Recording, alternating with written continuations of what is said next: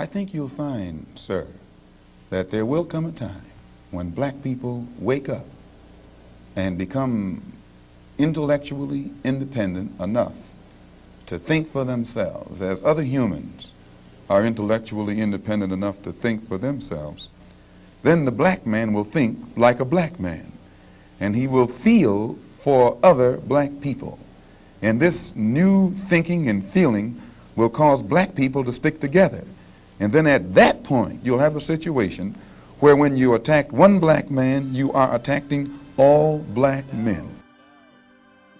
In 1881, there was a gathering known as the Scramble for Africa.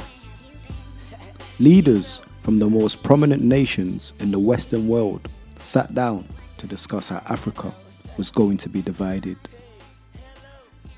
The likes of France, Great Britain, and Portugal all played a major role on how Africa was going to be colonized. They created a set of rules which would ensure that the Western powers did not fight amongst themselves. Many people often wonder how the so-called richest continent in the world has the highest poverty rates amongst any region. Well, on this episode of Foreign Concept, we discuss how European powers divided Africa amongst themselves in what is now known as the Scramble for Africa.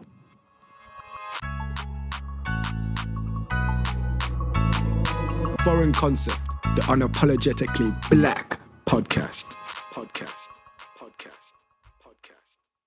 Back in the days, power was measured by the amount of land a country had. So the more land you owned, the more feared and powerful you were considered to be. If you look at Great Britain, for example, it is a small island located in the northwest region of Europe. However, because they were able to colonize the likes of India, they gained the appetite to expand on a global scale. Competition for land became fierce, especially in Europe. Most European countries had discovered gunpowder from China. Therefore, trying to invade their land would be more costly in terms of manpower and the resources needed to win and keep the land. As a result, the Western superpowers turned their eyes to Africa once again. While exploring the land, colonists discover the continent is rich in resources, stirring the appetite of European powers in the midst of industrial development. The situation was a lot different in Africa, where the Atlantic slave trade was already prominent. With the help of explorers such as Henry Morton Stanley, the colonial powers decided to venture towards the center of Africa, hoping to discover new richness. The likes of Portugal, Britain, and Spain already established various strongholds. This made it a lot easier for them to usurp the power from the local chieftains and then rule the surrounding area with complete autonomy.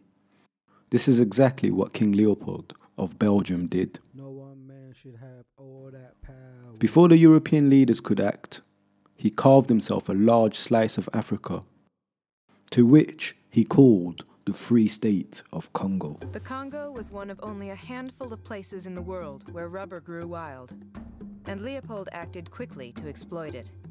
He formed the Force Publique, an army of Belgians and Africans, and got them to force Congolese natives into rubber harvesting.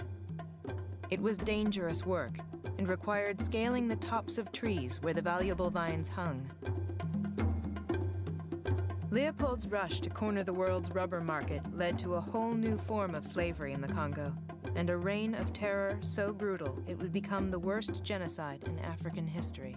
As a result of King Leopold's actions, the likes of Germany, France, Italy, Britain, Portugal, and Spain also wanted a piece of the pie.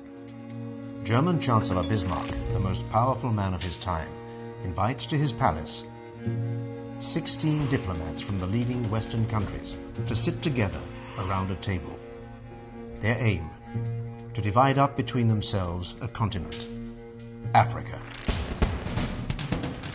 The meeting was done without the presence of any African leader at the time. chunks of Africa was divided and given to each nation. Borders were created to separate each colony from the other. African tribes who had conflict and avoided each other were forced to coexist in order to become part of the country or else face execution. The southern Bantu-speaking people were given economic, political, and educational advantage. The northern ethnic groups, two in particular, the Acholi and the Langi, were the main recruits for military and police positions. By exploiting linguistic, ethnic, and cultural differences between the peoples of the North and South, Britain's divide and rule policies created a tension between them that helped maintain British rule. Before this meeting, known as the Berlin Conference, 90% of Africa was under African rule, whilst 10% was under European rule. However, within a 30-year period, that completely changed. Only Liberia and Ethiopia stayed independent. Land is stolen and redistributed to European settlers. Indigenous people are subject to taxes but have no money to pay them, so they find themselves working in the fields or in mines, which become a form of forced labor. According to the history books, Africans had more freedom in terms of how they governed their society during the slave period than they did once the Europeans discovered the richness of the continent. To maintain this autonomy, Caucasians introduced European laws into the continent, meaning that Africans are currently being governed by an alien system. Britain cut the largest piece of African cake from Cairo to Cape Town, in addition to Nigeria and a few West African regions. The French took an east-west slice of the continent as well as Madagascar. The Belgians took Rwanda, Burundi, and the Congo in what Joseph Conrad called the vilest scramble for loot that ever disfigured the history of human conscience. The natural resources found in each of these respective colonies, such as coltan, diamond, gold, became the property of the colonizers. As the years went by, some of these colonies became independent to an extent. However, they're still being governed by European laws. And some even rely on the colonizer for help, when in reality, the help they're offering is a smokescreen for what is happening behind closed doors. The colonies that rebelled against European laws ended up with a hefty fine to which they're still paying today. These countries are forced into a colonial tax, a tax that is based on the idea that these countries, despite having independence, owe France for the benefits of France's previous colonial rule. France also has first say over any new natural resources uncovered. The French government collects from its former colonies each year €440 billion of taxes. Absolutely ridiculous. The scramble for Africa changed the course of history for the Europeans, as they went from being the poorest continent in the world to the most powerful, just because of the simple fact that they're stealing natural resources from another land. For the Africans, they became spiritually lost. Many of them adapted to the colonizers' way of life. Their history was altered, therefore many of them don't know who they are.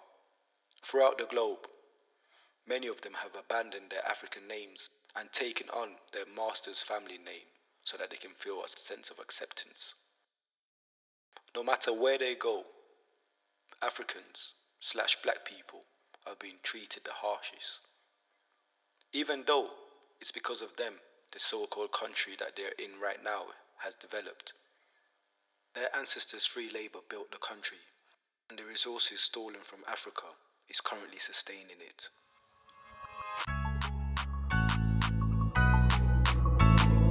Foreign Concept, the unapologetically black podcast. This country belongs to Africans in the same way Nigeria belongs to South Africans. Nigeria is South Africa, South Africa is Nigeria. We are Zimbabweans. We need to do away with this nonsensical idea that was imposed on us by colonizers. by Theresa May ancestors that we must dislike each other. We must do away with that.